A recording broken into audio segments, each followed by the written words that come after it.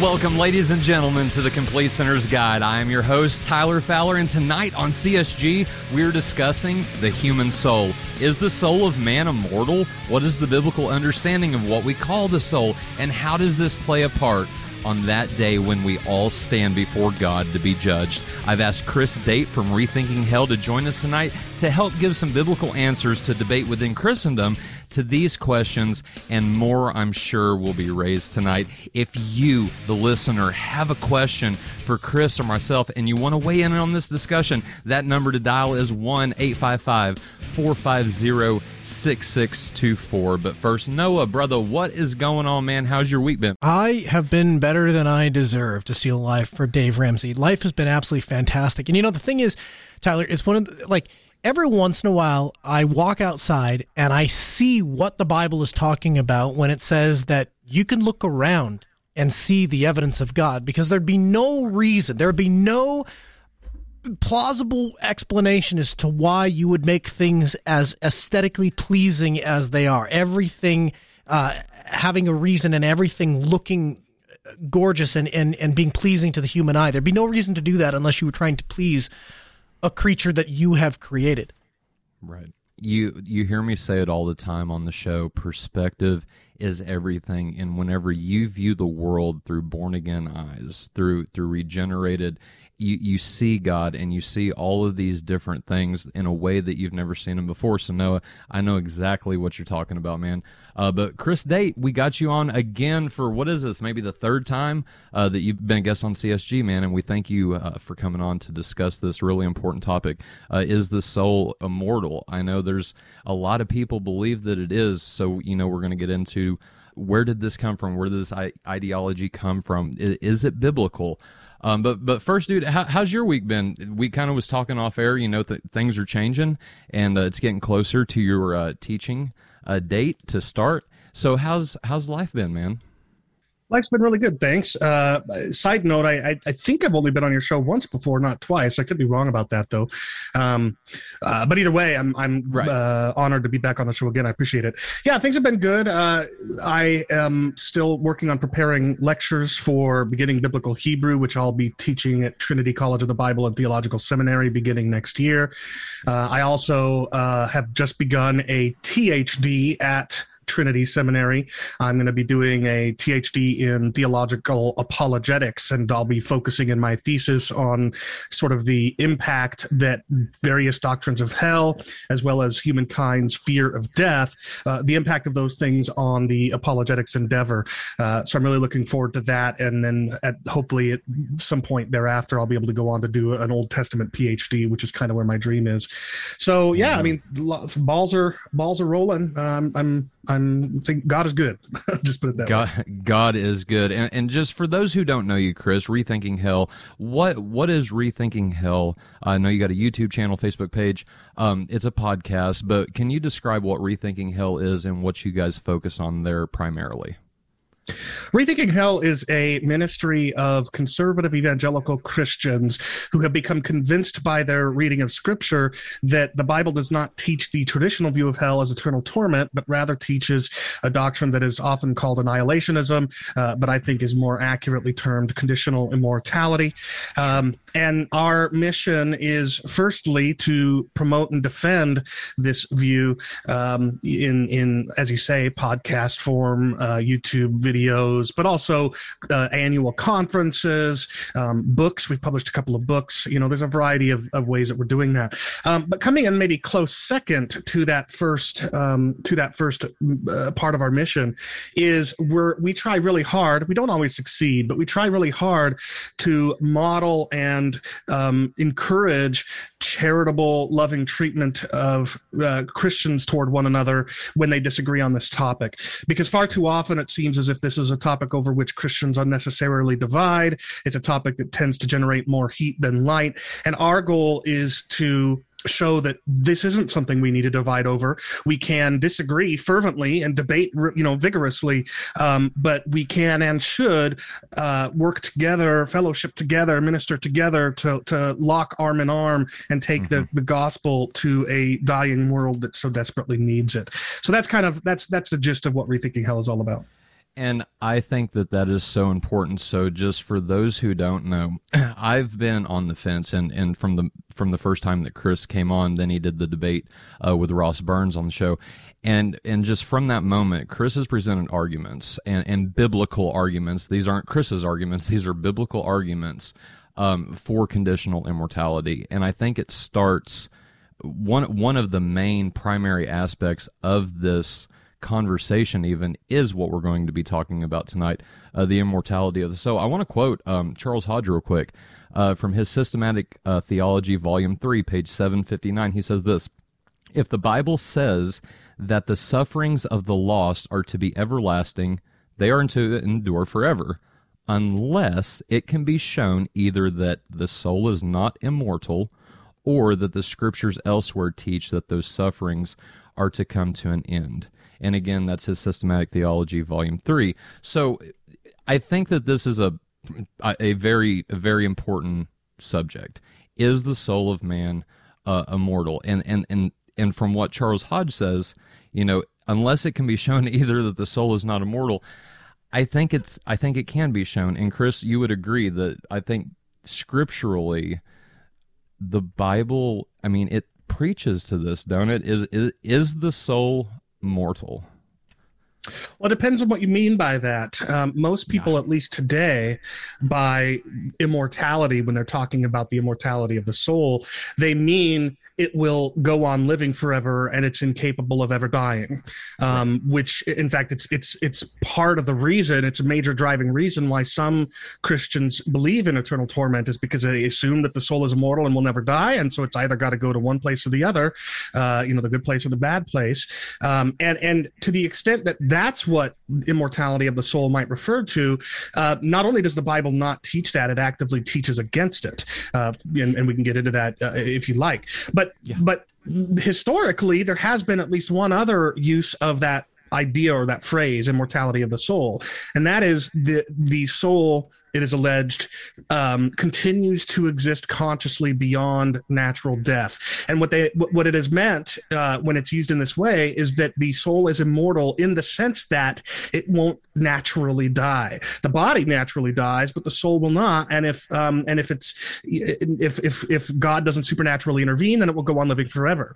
And in that sense of the phrase, I have my own personal answer to that question, but it's really irrelevant to the discussion we're having around hell, because even if the soul does survive natural death and is later reunited with resurrected bodies, then even if that's the case, that doesn't in any way, shape, or form preclude God from destroying that soul on the day of judgment. And so I'm frankly not even interested, at least in the context of the discussion about hell, in defending my take on that sense of the question of the soul's immortality.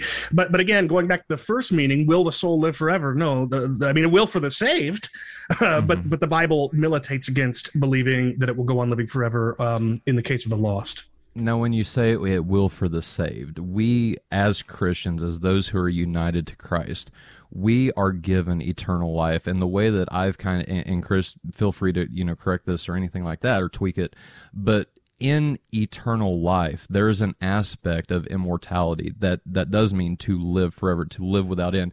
There's a difference, it seems, between immortal and eternal, right? Immortal just means without end, but eternal means to be without beginning or without end, right? So God is eternal. He's also immortal. Go ahead. Yeah, I don't think that's able to be held up biblically. That's okay. Which is I'm not trying to attack you or say anything. I think the distinction that you're referring to is a distinction between two English words, eternal and everlasting. Everlasting means will last forever. Eternal in English often means, especially as a word distinct from everlasting, eternal often means never ending and has no beginning. But that's not, the Bible knows of no such distinction. The Greek words and Hebrew phrases that might refer to eternal or everlasting are the same in either case, and there's no distinction between the words that are used. So there's that. And then as for immortal doesn't mean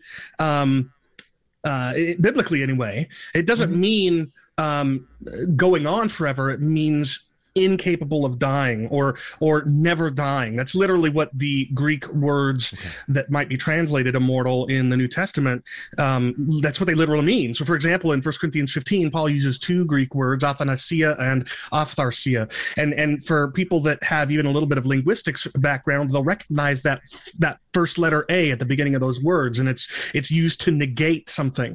And athanasia literally means not dying, and aphtharsia means not being corrupted in the sense of decaying like a dead body does. So immortal does have in mind everlastingness, but it's more specific than everlastingness, because what it's saying is everlasting is life. Right. And so thank you for the correction. So immortal, then incapable of dying, would be accurately or biblical. Or at the very least, never dying. Everybody's, except for God, is incapable of dying. Even in the eschaton, after being raised and made immortal, God could, if he so chose, end our lives and our existence. Right. But we won't. And it's because the Bible says we'll be made immortal. Right, absolutely. That's the promise of God, that those who are united to Christ are to receive, correct? That's right. Mm-hmm. Absolutely. Okay, so let me ask you this then. So let's go back in history a little bit. Where does this concept of the immortality of the soul even begin with? If it's, we talked kind of like Old Testament texts, and, you referenced Genesis before we went on air, but where does this really begin to take off at, the immortality of the soul concept? My understanding, and your listeners and you guys should take this with a grain of salt, but my understanding is that it was during, at least in the case of the Jewish people, it began with their Hellenization. Hellenization refers to the influence of Greek thought on the Jewish people and other people groups that Alexander the Great conquered. I mean, that's where Hellenization comes from. Everyone that Alexander the Great conquered underwent a degree of influence from Greek thought. And my understanding is that it was in Greek thought, as well as many of Israel's other surrounding pagan neighbors. They believed that when you die, you continue to be conscious in some sort. And in Greek thought particularly, you had the concept of the soul as a non-physical or immaterial entity that continues to exist consciously after death. And I would contend that you don't see Jewish people thinking in such terms until after they've been heavily influenced by Greek thought. Is that why then there's not really a reference to the immortality of the soul or the mortality of the soul in the Old Testament text? That just wasn't a thought of their time that they were wrestling with? Or how would you define that or describe that? Well, I would take it a step further and say it's not just that the Old Testament knows nothing of the immortality of the soul. I suggest that it knows nothing of a soul at all. Now, that doesn't mean that souls don't exist in that traditional understanding of the word. There are Old Testament texts that are argued to indicate that the Jewish people believed in some sort of conscious afterlife immediately following death.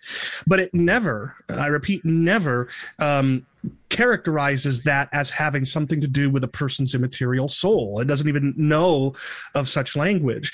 The Old Testament conceives of human persons as bodies of dust that have been made animate by God's life-giving breath. So you see that, for example, in Genesis 2:7, when Yahweh forms Adam from dust of the ground. And so at this point, you've got this lifeless, motionless, inert, active body of dirt, and it's totally lifeless. And then the text goes on to say that God breathed into his nostrils the breath of life. And it's at that point, when you have the body breathing, that the man becomes a living creature, Genesis 2:7 says. And you see this all throughout the Old Testament, and it's not just humans, by the way, that are so defined. It's also all other kinds of animals as well. In fact, in the flood narrative, God says, for example, I will bring a flood of waters upon the earth in Genesis 6:17 to destroy all flesh, in which is the breath of life, excuse me, under heaven. And then it goes on to say in like 7:15 that the animals went into the ark with Noah, 2 and 2 of all flesh, in which there was the breath of life. So this is the Old Testament conception of physical creatures like human beings. We are, and animals are, bodies made of dirt, bodies sharing kind of the same properties as dirt, but that have been breathed life into by God. Now, whether or not we continue to be conscious after death, again, is something that we can debate. We can focus on a few texts in the Old Testament, but again, it never, in any way, shape, or form, number one, suggests that will go on forever, and number two, never locates that ongoing consciousness in something called a soul. Right, because it seems like from the curse that God placed on Adam, from dust you were made, to dust you shall return, it seems that there's like even a transference of, a decomposition. Like Adam goes back to what he was made from, right? I mean, it sure seems that way to me, but I think that at the very least, some Christians who could still, and many do still, hold to the view of hell that I'm here defending, they would say that the text there in the verse that you're talking about isn't meant to say that Adam as a whole person returns to the dust, but that his body will. And that his soul will go on existing, but that isn't something the text says. That's something that has to be reconciled based on other texts that are alleged to indicate as much. Right. It seems like the dying there is the life breath being taken from Adam. Right. Well, yeah, exactly. And in fact, the author of Ecclesiastes expresses some doubt over whether all creatures, all physical creatures, human beings, cows, birds, etc., whether all physical creatures, our breath of life returns to God who gave it, or if it's only humans with the breath of all other animals just returning to the dirt. And we could discuss what that means as well. But again, this is the picture: bodies breathing. That is what human beings are, living human beings are. Right. And so just to kind of piggyback on the distinction between humans and animals, in that breath, would you say that the distinction is that man is created in the image of God, therefore that breath of life that God breathed into Adam is categorically different than him, creating animals and all these different things? I would come close to affirming what you said. I was comfortable affirming everything until you said that we have a substantially different breath of life. No, I don't think that's the case at all. I think we are different as human beings from all other creatures, but it has nothing to do with the fact that we breathe the breath of life. It has to do with the fact that we are created in the image of God, and we can talk about what that means, but I don't see any evidence that has anything to do with the breath of life. No, and fair enough. Okay, right on. Is it fair to say then, so the doctrine of punishment for the afterlife, right? That is progressive revelation. Would that be fair to say? Yes, depending upon what you mean by that. Sure.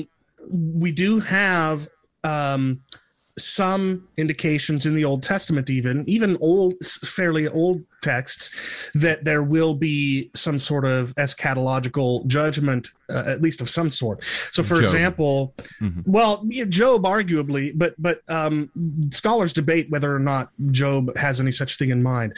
What is far more clear and less disputable, it seems to me, is Isaiah 26, for example. Isaiah 24 through 27 is sometimes called the little apocalypse of Isaiah or something like that. And it's because some liberal critical scholars have contended that this is characteristically apocalyptic literature that you don't see Jewish people using until the 2nd century BC. And so they argue that these passages in Isaiah were written well after the titular prophet Isaiah and then like written back into Isaiah, but there's no evidence for that. It's not apocalyptic literature at all, and the evidence is that it's just as old as the surrounding Isaianic text. And what's important here is that in Isaiah 25, Yahweh promises to swallow up death forever one day. He calls it the covering over all Goyim, all Gentiles even. So it's not just Jewish people. I mean, this isn't a national restoration, because he's saying it's going to happen. He's going to swallow up death, the death that is afflicting all peoples, not just Jews. However, in the very next chapter, Isaiah 26, Isaiah is told that while his people will rise and live, the oppressors of Israel, people like Pharaoh and the king of Babylon, those kinds of people, they will not rise and live. And so at the very least, you have judgment in the sense that only God's people will be resurrected and go on living forever. The lost either won't rise at all, in which case you definitely have hardcore progressive revelation from Old into New Testament, because Isaiah would have just gotten it wrong, right? Right. Or, and I think this is likelier, he means they won't rise and continue living. So they might rise, but they'll be killed again and never live again after that. So there you've got, from something like the 6th century BC, at least a hint of afterlife judgment. But you're definitely right that that much more of the detail emerges in the intertestamental period, and especially in the New Testament. I'd actually like to transition to that. I have the 4th book of Ezra actually in front of me, and it's the 2nd chapter. If for our listeners who want to follow along, it's the 2nd chapter, and we're going to just start in verse 8 and go to 14. I think this is a beautiful picture. I love Jewish literature, Chris, because they paint with what I call word pictures. They give a beautiful description so you can see it in your mind of what's happening, and they're telling a story with it, right? And so this is what happens here. Verse 8 says, "Woe to you, Assyria, who conceal the unrighteous in your midst, O wicked nation. Remember," now listen to this, because we're going to see this again in 2 Peter. "But remember what I did to Sodom and Gomorrah, whose land lies in lumps of pitch and heaps of ashes. So I will do to those who have not listened to me, says the Lord Almighty. Thus says the Lord to Ezra, tell my people that I will give them the kingdom of Jerusalem, which I was going to give to Israel. Moreover, I will take back to myself their glory, and will give to these others the everlasting habitations which I had prepared for Israel. The tree of life shall give them fragrant perfume, and they shall neither toil nor become weary. Ask, and you will receive. Pray that your days may be few, that they may be shortened. The kingdom is already prepared for you. Watch. Call, O call heaven and earth to witness." Now listen to this. "For I left out evil and created good, because I live, says the Lord." Chris, what are your thoughts on that passage?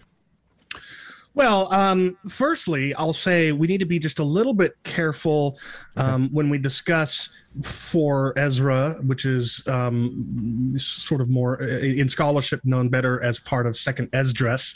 But we need to be a little bit careful, because most scholars, it seems to me nowadays, date this to sometime after the destruction of Jerusalem in 70 AD. So I just want to make clear that when we discuss this text, we're not or at least I'm not suggesting that this text is indicative of pre-Christian Jewish thought. Although I do think it is, but that's just because pre-Christian Jewish texts indicate similar concepts.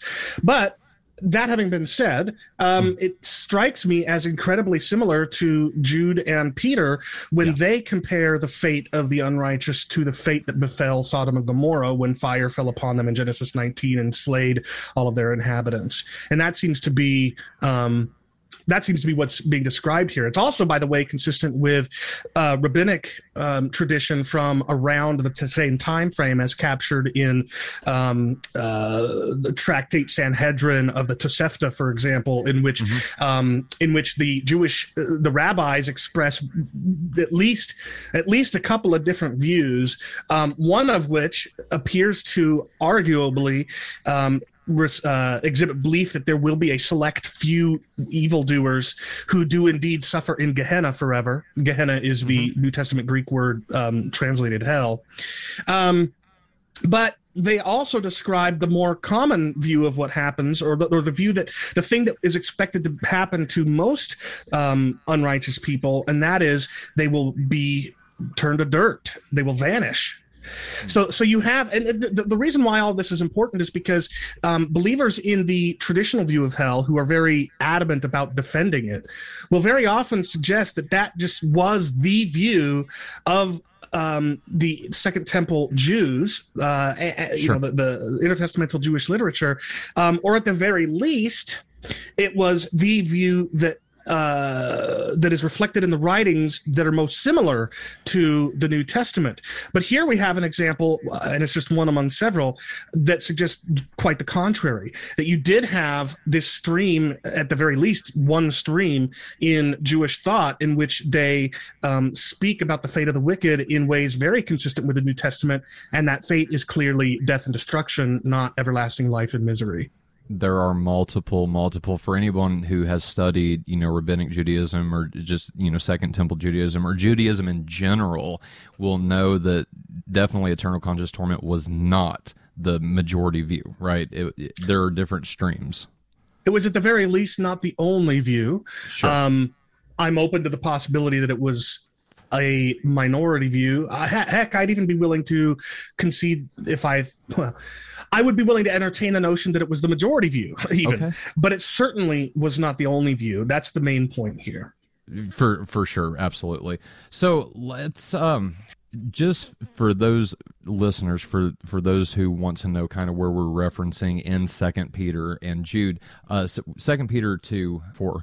For if God did not spare the angels who sinned, but threw them into hell and locked them up in chains in utter darkness to be kept until the judgment, and if he hold on, stop right there. Yeah. I want to talk about this verse by itself before you continue, because because Peter is doing something here in verse 4 that's not quite the same as what he does a couple of verses later, which is what you're getting to. Moreover, the translation you just read from, which is a very common way of translating this text, uses the word hell to describe what God has done to sinful angels, but that's not a good translation. Tartarus. The whole phrase "cast them into hell" is a translation of a verb, meaning of the verb tartarao, which means to cast into Tartarus. And Tartarus was in Greek mythology the place where semi-divine beings were, tortured or condemned or imprisoned or whatever. It wasn't where humans went. And I think that what Peter's doing here is he's first talking about what he's doing is something, by the way, very common in the intertestamental Jewish literature. They will offer a list of historical examples of God's judgment to warn people against doing things that merit God's judgment. And Jesus in every one did of those, the same. That's right. And in every one of these lists, whenever Sodom and Gomorrah appear, and we'll be discussing that in a moment, they're talking about the historical destruction by fire, and we'll talk about that in a minute.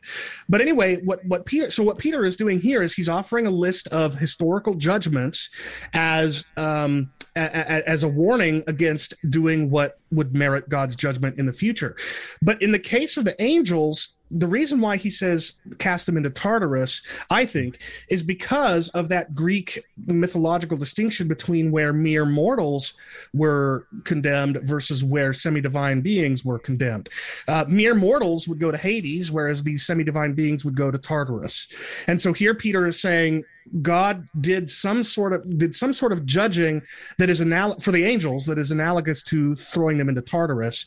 But then he goes on to describe what he did to Sodom and Gomorrah as well as Noah. So now go ahead and continue. But I just wanted to make clear that he's just talked about angels and not talked about hell at all. And now he's going to go on to talk about humans. Okay, and then that's where we pick up in verse 5. Thank you for that, Chris. Right. I really appreciate that. And if he did not spare the ancient world, but did protect Noah, a herald of righteousness, along with 7 others, when God brought a flood on an ungodly world, and if he turned to ashes the cities of Sodom and Gomorrah when he condemned them to destruction, having appointed them to serve as an example to future generations of the ungodly. Chris, you wanted to comment on that? Yeah, so a couple of things here. First of all, remember, as I said a moment ago, that in all of the intertestamental literature where lists like these are offered, when Sodom and Gomorrah are offered, it's their historical judgment by fire from heaven, recorded in Genesis 19, that is in view. That's important because some traditionalists will argue that in the parallel of this passage, which is in Jude is talking about the intermediate state, that Sodom and Gomorrah, when they were destroyed by fire from heaven, then went into something called eternal fire, which is ongoing suffering in the intermediate state even to this day. But that's simply untenable. It's not possible to hold that reading and do so consistently, because as I said, both Jude and Peter are following in this tradition of giving a list that always includes includes the destruction of Sodom and Gomorrah by fire in the past. Now, with that in mind, consider that Peter is, as I said, giving a list of judgments of various types, merely as a warning to not do what God would judge you for. But when he gets to Sodom and Gomorrah, he does something a little bit more. Notice that he's listed angels who sinned and who were cast into Tartarus, in some way bound. And then he mentions the Noah when all the rest of the world besides his family died. But he's still just listing examples of judgment, warning about judgment. But then when he turns in verse 6 to Sodom and Gomorrah, he adds something. He says that by turning the cities of Sodom and Gomorrah to ashes, he made them an example of what is going to happen to the ungodly. Mm-hmm. So all of a sudden, this list that was just warning about judgment in general, don't do things that will merit judgment because look at these various ways God judges. Now he takes it a step further with Sodom and Gomorrah specifically, and he says they are a perfect picture of what awaits the ungodly. And what was that picture? Their destruction by fire, them literally dying, being burned up and destroyed. And Peter and Jude both here say that is the fate awaiting the ungodly. It's not a picture of immortals suffering forever in fire, which is what the tradition teaches. It's a picture of mortals being destroyed by fire. Right. Absolutely, Chris. And see, so kind of transitioning a little bit, but not much. I want to go to 1 Timothy 6 just real quick, because whenever, and please expound this, but it just seems to me that whenever Paul is saying, well, I'll just read it. It's 1 Timothy 6:16. He says, he, referencing God, alone possesses immortality and lives in unapproachable light, whom no human has ever seen or is able to see. To him be honor and eternal power. Amen. Paul is going, he's giving an example of everything. It says in 13, I charge you before God, who gives life to all things, and Christ Jesus, who made his good confession before Pontius Pilate, to obey this command without fault or failure until the appearing of our Lord Jesus Christ, who's appearing, the blessed, the only sovereign, the King of kings, Lord of lords. He will reveal the right time. And so it's giving all of these attributes of God and just talking about how glorious he is. But then Paul says he alone possesses immortality. Now, let me just ask this, because I haven't done the research on the other side, Chris, so if I'm way off in left field here, just tell me. But would the proponent of ECT say that when someone is made in the Imago Dei, that right there is, God sharing that attribute? It's a communicable attribute of God. Or is that, or like I said, am I way off on that? No, I think you're exactly right. It absolutely is a communicable attribute of God, and defenders of the doctrine of eternal torment will say that immortality is indeed something that God conferred to humans created in his image. So what they will typically say about this text is that what it's saying is that only God has immortality in himself. He's the only one who is independently immortal. All other creatures, humans included, would merely be contingently immortal, or they would have conferred immortality or something along those lines. Okay. So this is where we get into then being united to God, right? Whenever someone is given eternal life in God, this is where this attribute becomes communicable. Or is this a communicable attribute of God? What do you think? Well, I think it's undeniably a communicable attribute of God, because even both sides of this debate believe that at least some people will be immortal. So it's at the very least, so it is absolutely communicable. The question is, to whom does God communicate it? right? The tradition says God communicates it to everybody, that God confers immortality to all human beings. The doctrine of conditional immortality, and dare I say the unanimous and clear testimony of Scripture, is that God only grants immortality to his people, to those united to him.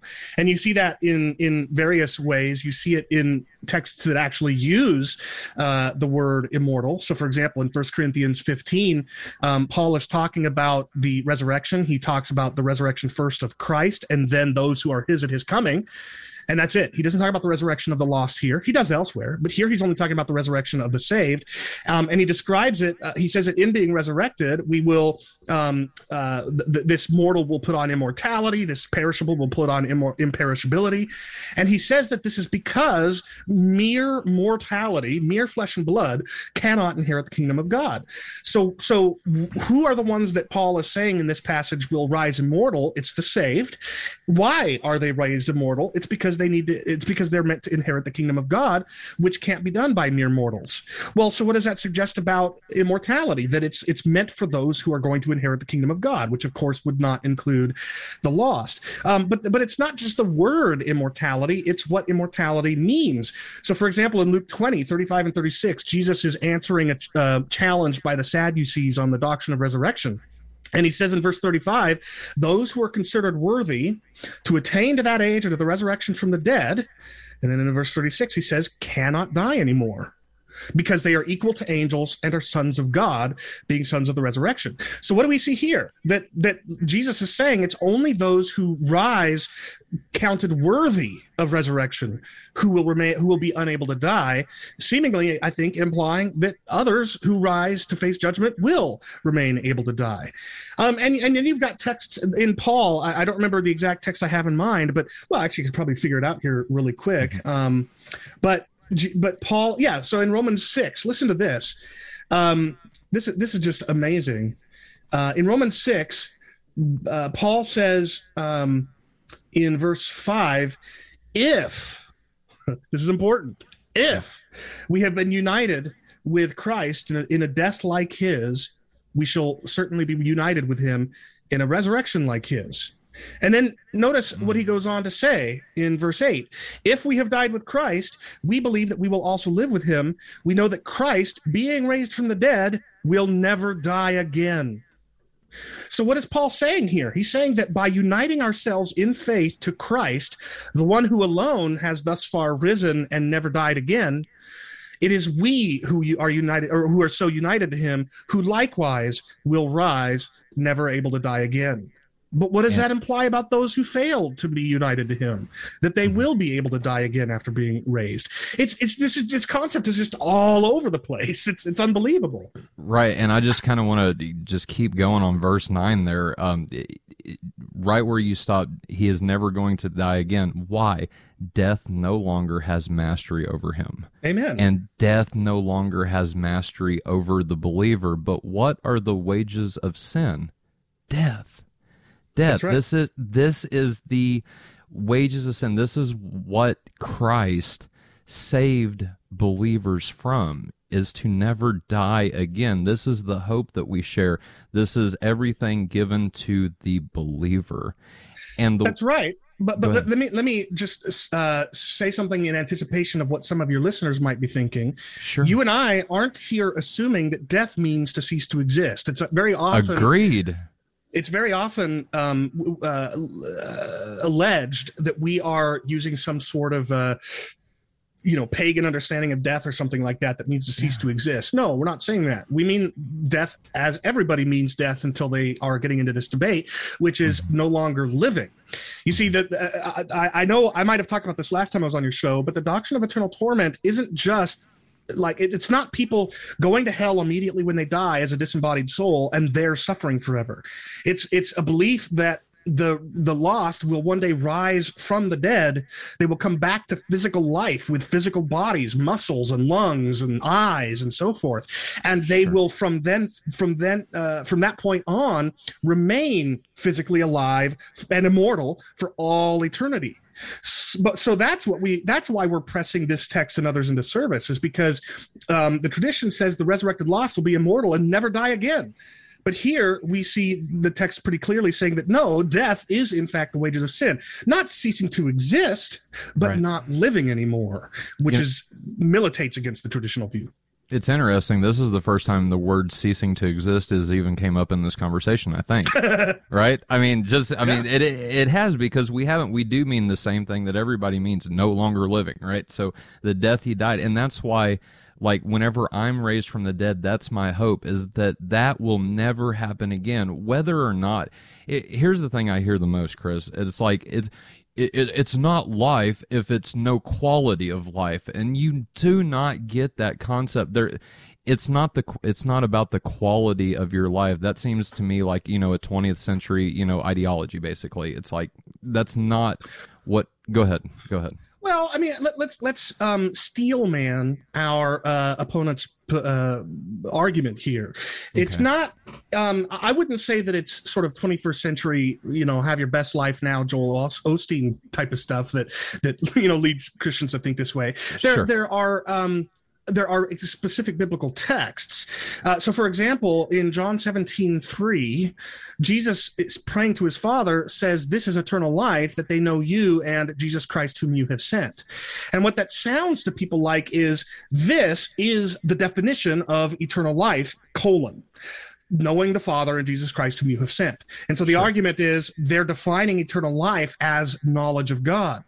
The problem, however, is, firstly, the only other two places in the book of John where Jesus or anybody else says that something is life, they are not saying what defines life. They are offering what produces or results in life. Jesus, for example, says that the commandment of his Father is life. Well, obviously, he's not defining life as my Father's commandment. He's saying obeying my Father's commandment brings life. Sure. And if people want to understand how this kind of thing works, lots of us have heard phrases like "happiness is a good book." Right? Or the stage play A Good Man, Charlie Brown, I think it is. At the end of it, the cast sings a song exactly like that. They say happiness is this, happiness is a sharpened pencil, happiness is that, whatever. Yeah. And notice what they're doing. They're not defining happiness. They're saying that all these things make them happy. Well, likewise, in John 17:3, Jesus is saying this is what results in eternal life. But he says this is eternal life, knowledge of the Father and Jesus whom he has sent. So that argument doesn't work. And then the only other one is that there are texts which seem to speak as if eternal life is something that we have now. Well, it can't mean living forever if we're going to die and then be raised at some point in the future. So it must mean some sort of quality of life. That's how the argument typically goes. But the problem here is that there are at least two texts in the Synoptic Gospels where eternal life is said to be something that believers will enter into when they rise. So Matthew 25:46, for example, speaking of the final day of judgment, it is in that context that people, the righteous, will be told to enter into eternal life. It's not something they have now. And there's another text that I don't have off the top of my head as well. And so eternal life is something that we have now, but in a particular sense. It's in the sense that we have an inheritance, right? A child whose parents died has an inheritance, but they haven't obtained it yet, right? They haven't acquired it. It's not until they turn 18, or however the legalities work, that they actually acquire the inheritance that they already own. And that's the same with eternal life. It's something that we have in the sense that it's promised for us. In fact, the Holy Spirit, Paul says, is a seal, a guarantee that we will receive it. That's the sense in which we have it now. Yeah. So no, I don't think that those arguments hold any water. And I agree with you. Eternal life means exactly what it sounds like: living forever. Right. 1-855-450-6624. That number again, 1-855-450-6624. If you've got a question for Chris Date or myself on this subject, please give us a call. Open phones. Let us know your thoughts on this conversation so far. Where do you stand on this debate? Chris, I do want to go to, and I didn't post this. This kind of just came up to the top of my head, because whenever I made a comment about researching further into this subject, this has been one of my primary focuses since we have really started talking about this. Like, you and I have had a lot of different discussions off air about this in particular. And so one of the things that was brought up to me before, and I know you did videos on this, Chris, but just for somebody that maybe hasn't heard your videos or the conditional immortality side of this, I want to go to Revelation 14. Because we're going to have to go to Revelation 19 as well. But I don't want to get ahead of myself, so let's focus on Revelation 14 for right now. And then, Chris, if you would, we got about 10, 15 minutes left. Explain why this might be viewed different. So let's start in verse 9, I think. Yeah, verse 9. And I'll just continue again. Revelation 14, verse 9. A third angel followed the first two, declaring in a loud voice, if anyone worships the beast in his image and takes the mark of his forehead or his hand, that person will also drink the wine of God's anger that has been mixed, undiluted in the cup of his wrath, and he will be tortured with fire and sulfur in front of the holy angels and in front of the Lamb. And the smoke from their torture will go up forever and ever, and those who worship the beast and his image will have no rest day or night, along with anyone who receives the mark of his name. Now, Chris, obviously, this is teaching eternal conscious torment. What are your thoughts, and how would you explain, or what would you say to someone who brought this text to your attention? Yeah. So I have often said, in fact, so often that some people want to make a T-shirt with this exact phrase on it, that that the thing that convinced me of conditional immortality more than anything else was that with virtually no exception, every single proof text historically cited in support of eternal torment proves upon closer examination to be better support for conditional immortality and the annihilation of the wicked. And I say that because I mean that, and I mean that with this text specifically as well, which sounds hard to believe because you do have that language in verse 11 of the smoke of their torment going up forever and ever and having no rest day or night. I mean, the text absolutely, I think, depicts or portrays everlasting torment. But the question that we have to ask ourselves is not what does John's vision portray, but rather what does the thing it portrays symbolize?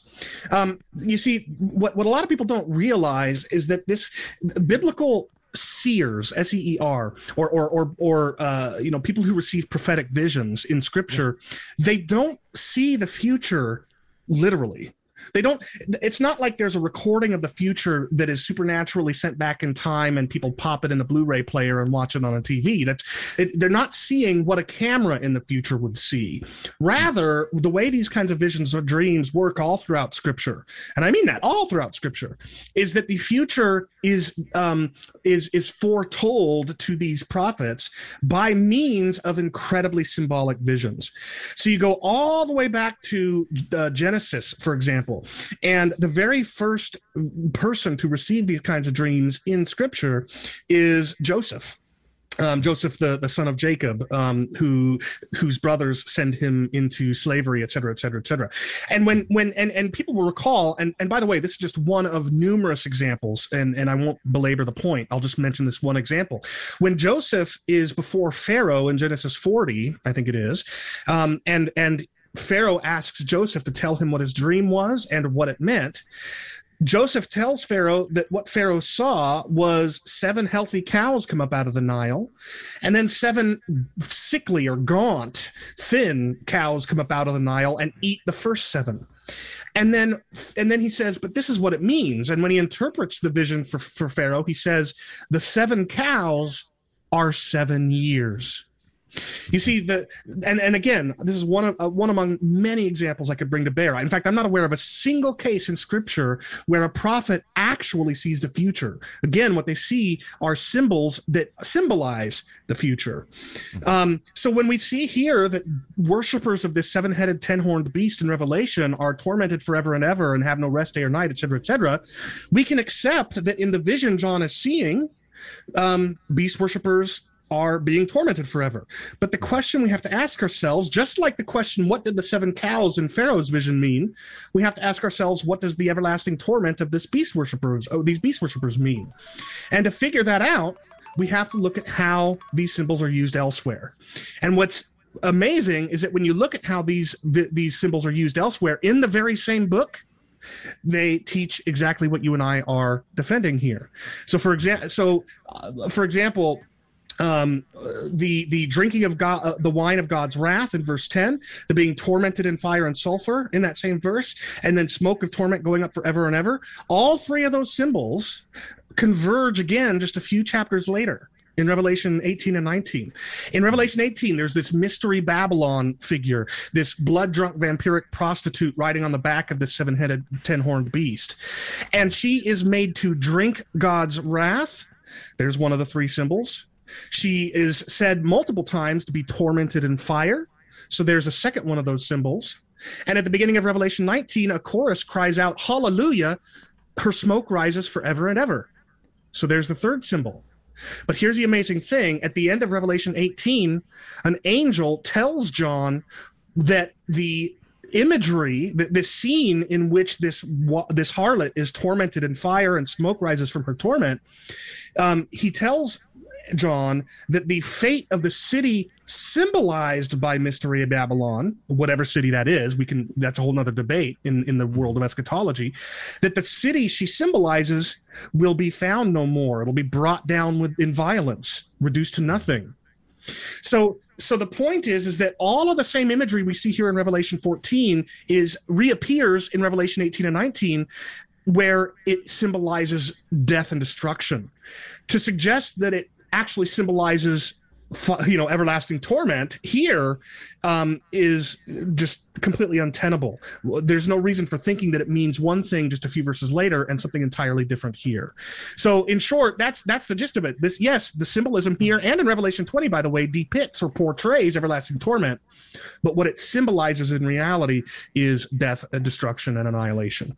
Going back to Revelation 18 real quick, it says, "And began to shout when they saw the smoke." And I don't have the Greek in front of me, so I'm curious about this translation that the NET puts here. So check this out. Let's just start where it says, "And every ship's captain and all who sail along the coast, seamen and all who make their living from the sea stood along way off and began to shout when they saw the smoke from the fire that burned her up." So that it says, there's a footnote here, and it says Greek, "from the burning of her." For the translation, "the smoke from the fire that burned her up," see LNN 14.63. Anyway, so the point is, Chris, what's the Greek there, and does that entail a consuming, something that annihilates? No, the word here for burning is the noun purosis. It's not the katakaio that you see in, for example, Matthew 3:12. However, if I'm not mistaken, katakaio, which means to burn up, does appear in this passage. I just don't think it's here. So give me 1 second to refresh my memory of where katakaio appears. It's going to be in... let's see here. Well, actually, hold on. Give me one more chance here. I will get it. Well, I know that on radio people hate dead air, so I'm trying to keep my lips moving while I pull this up. Yeah. So Revelation 17:16 is one of them. So the 10 horns of the beast that you saw, and they and the beast will hate the prostitute. They will make her desolate and naked and devour her flesh and burn her up with fire. And then you also see in Revelation 18:8, she will be burned up with fire. In both of those two cases, the verb is katakaia, which means to completely destroy, reduce to ashes. But that's not the case with Revelation 18. Revelation 18:18. Okay. All right. Thank you for being clear on that. I want to, if we have just a second, I want to go to Matthew 10:28, because I know it's on everybody's mind probably at this point. Jesus says, "Do not be afraid of those who kill the body, but cannot kill the soul. Instead, fear the one who is able to destroy both soul and body in hell." Now, I was reading a book, Eternal Torment or Eternal Destruction by A.W. Pink, and he says that basically, I don't have the quote in front of me, I'll post it in the description, but basically what he's saying is that because it says he is able to destroy entails that he won't actually do that it will be something completely different. Christine, are you familiar with what I'm talking about? Or yes. Okay. It's just the claim, and you hear this often, that all Jesus is doing is saying that God can destroy the soul, not that he actually will. Right. So what is your answer to that in particular in this? And I know we could go on, like you did a whole, I think it was 2-hour video on this text, going through Matthew and everything like that, and I recommend anybody check that out. But just real quick, what would your answer be to somebody who brings this text to you? Well, so there are 2 points I think worth making. Firstly, regarding the language of ability. It's true that all Jesus explicitly says is that God is the one who can do this. However, firstly, he's talking to people who are facing the very real threat of being killed. to suggest that he's going from what they are going to face, or at the very least very well may face, to something that will never happen, but you should be scared of God because he could do it, just strains credulity. Moreover, he might as well say, fear God who can turn you into a chicken, right? It's not going to happen, but you should still fear him because that's what he could do. I mean, this is nonsense. This is game playing. But more importantly than that, Matthew and Luke both record Jesus's words here, but with some slight differences. I don't remember off the top of my head exactly where in Luke the parallel is to this. Maybe one of you guys can find it while I'm talking. But in the parallel in Luke, Luke records Jesus saying, "Fear him who, after he kills, can throw you into Gehenna."